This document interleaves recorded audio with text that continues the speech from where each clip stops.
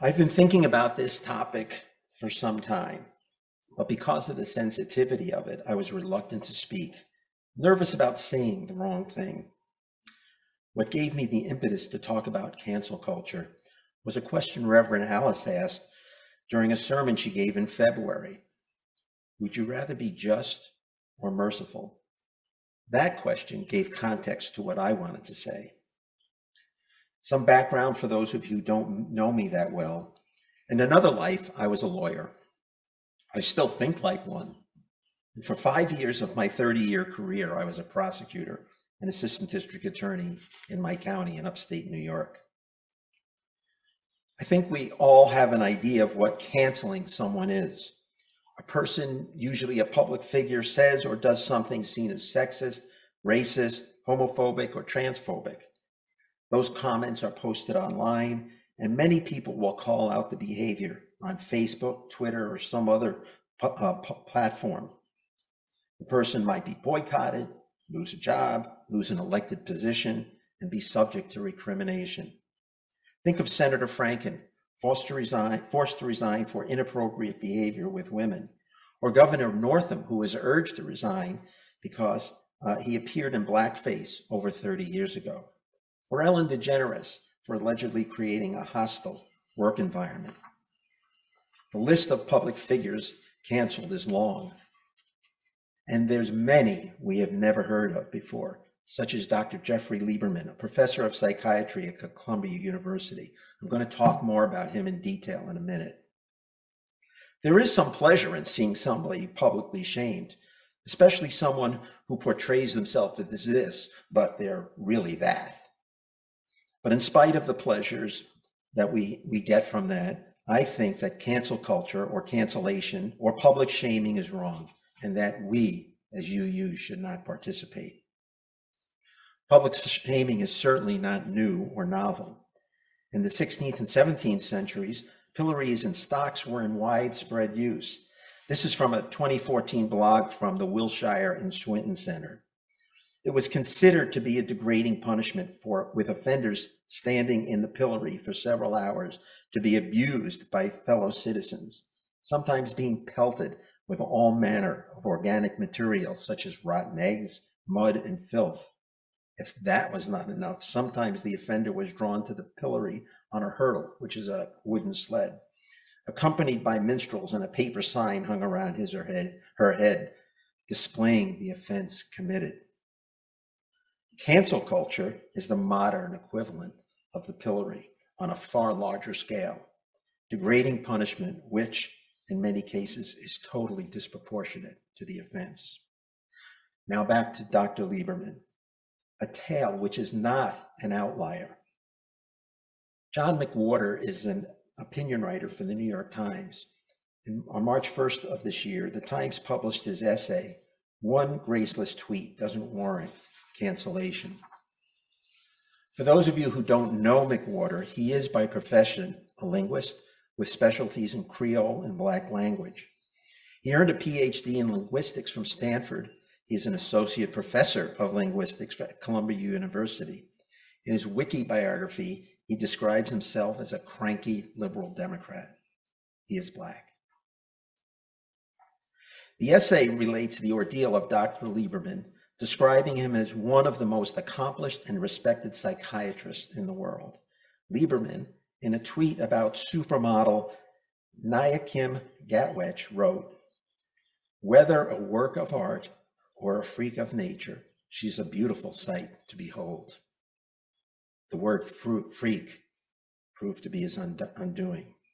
I'm going to quote extensively from McWhorter's essay. Now I'm quoting quite a bit here. As the Times reported Wednesday, Lieberman has resigned from his position as executive director of the New York State Psychiatric Institute, was suspended by the university, and will no longer serve as psychiatrist in chief at New York Presbyterian Columbia University Irving Medical Center. The day before he was suspended, Lieberman apologized in an email to colleagues, saying that he had tweeted a message that was racist and sexist and contained prejudices and stereotypical assumptions I didn't know I held. And he was deeply ashamed and very sorry. He offered that an apology from me to the Black community, to women, and to all of you is not enough. I've hurt many, and I am beginning to understand the work ahead to make needed personal changes, and over time to regain your trust. Note here his understanding that the apology by itself was not the whole job, that he had learned much from our current culture and was trying to do the right thing. But in this current culture, that's not enough. Even after his sincere apology for a single mistake, Lieberman probably won't be able to continue serving society, at least not as before, as the brilliant doctor he is.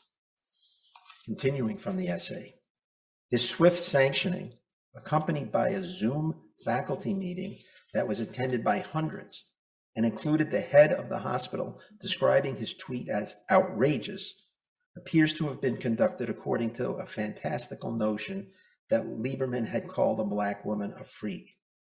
But he did no such thing. He used that word in the expression freak of nature, and that expression, regardless of what freak means by itself, was intended as a compliment. If you doubt it, consider that the supposedly offending phrase was bookended by the phrases work of art and beautiful sight to behold. Lieberman thought of himself as admiring Gatwich's beauty, and I assume that most people understand that, even if they won't admit it. McWhorter then goes on to describe how the phrase freak of nature is part of a culture of dehumanizing Black women, starting in the antebellum South. But the essay goes on. But must Lieberman's career be destroyed because of a tweet that pretty clearly reflects an ignorance of that history, but that was also clearly well-intended? We're often told in such cases that what matters is not the intent of the perpetrator, but the impact on the recipient of the message. But impact has degrees. And we have to consider whether some are claiming vaster impact in certain cases than plausibility would suggest. Because we've reached the point that there's no room left to respond to Lieberman with nuance and prudence, to say, we know you meant it as a compliment, but you should know that there are offensive connotations to using that word in reference to Black women. An apology is owed. And then, crucially, to accept a sincere and full-throated apology when it is given, as it was here. For someone instead to almost instantly be suspended from one job, dismissed from another, and resigned from a third because of such a thing is disproportion of punishment to crime. It is extreme and unnecessary and ultimately lacks reason. There is something amiss if we are now at a point that someone's career is to be permanently tarnished and perhaps ended based on a passing error, which started as a misguided attempt at praise and which has been profusely apologized for. We must assess what the actual purpose of this kind of policing is. We must ask, what in terms of combating racism is accomplished? Will it result in better and more available psychiatric care or medical care in general for Black people? Will it make Columbia University a more open-minded place? That's the end of his essay. I agree with McWhorter's assessment that this case, as it is in many other examples, that the punishment of cancellation is wholly disproportionate to the crime, that public shaming fails to consider the intent, the speaker's apology, and what is being accomplished by punishment. Commenting on cancel culture, President Obama said, cancel culture supports a simplistic worldview and promotes the idea that a person is no better than the worst choice they have ever made. The world is messy, he said. People who do really good stuff have flaws. This example and many others like it that I read resonate with me. Perhaps it is because of my background as a lawyer and as a prosecutor. In criminal law, there's a concept called mens rea, the idea that one must have criminal intent to be convicted of a crime. We take for granted that punishment must fit the crime. Even in civil matters, we have a basic understanding of fairness and justice. Public humiliation is not part of the equation. Now I want to tell you another personal and very embarrassing story. There's a strip of cloth on the back of men's shirts. Back in my middle and high school days, that piece of cloth had a name that was extremely derogatory to gay men. I'm not going to repeat it. I know I used it in my teen years. The fact that I still remember it speaks to my continued embarrassment. My oldest and dearest friend is Jack Beresov. Jack and I went to school from third grade. My last name starts with B-E-N and his with B-E-R, so we sat one behind the other in grade school. We graduated high school together in 1967. We both attended Syracuse University and were freshman roommates in Watson dorm. 20 years after graduating from SU, we went our separate ways after freshman year, but have always stayed in touch. In 1991, which is 20 years after our graduation, Jack, who was living in Queens, held a mini reunion of high school friends. I went to visit him in Queens with my late wife, Patty. I was chatting with old classmates, and Patty was in the kitchen talking with Jack. After a while, she came out to me and announced, "You know, Jack is gay." My reaction was, "No, he's not." Patty told me that this was his coming out party. I was dumbfounded and happy all at the same time. To this day, I don't know why I didn't know he was gay, nor did it matter. Now fast forward to pre-pandemic times. Debbie and I took annual trips to New York City between Thanksgiving and Christmas. Jack, who lives in northern New Jersey with his husband, and I meet for lunch for each time we visit. In fact, we're going to see each other in a few weeks. During our last meeting, which was in December of 2019, we were talking about some of his difficulties as a gay man. That moment was terribly cringeworthy. I asked Jack if I had ever said anything derogatory in front of him or to him and talked about the cloth tag. I was prepared to grovel for forgiveness. I told him how embarrassed I am now and that it is not me. He told me he had no such memory of me saying anything derogatory, which only slightly eased my mind. So I asked, am I to be judged? Of course, I've already passed judgment on myself. Am I to be canceled? What if I had spoken those derogatory words in my 20s or 30s and not in my teens? What if instead of a full-throated apology to Jack, I gave one of those non-apology apologies? You know, I'm sorry if my words caused you any discomfort. Does the life I have lived since matter? These questions are not dissimilar to the ones asked by McWhorter. Isn't the context of language important? Isn't the background of the speaker important? His or her prior accomplishments? Isn't the quality of the apology important? Isn't it important to measure the proportion of punishment against the crime committed? What is accomplished by banishing someone from a profession and a community? And what of due process? With cancel culture, the judge, jury, and executioner are all some amorphous mob wielding pitchforks and torches of intolerance, when what is needed is thoughtfulness and nuance.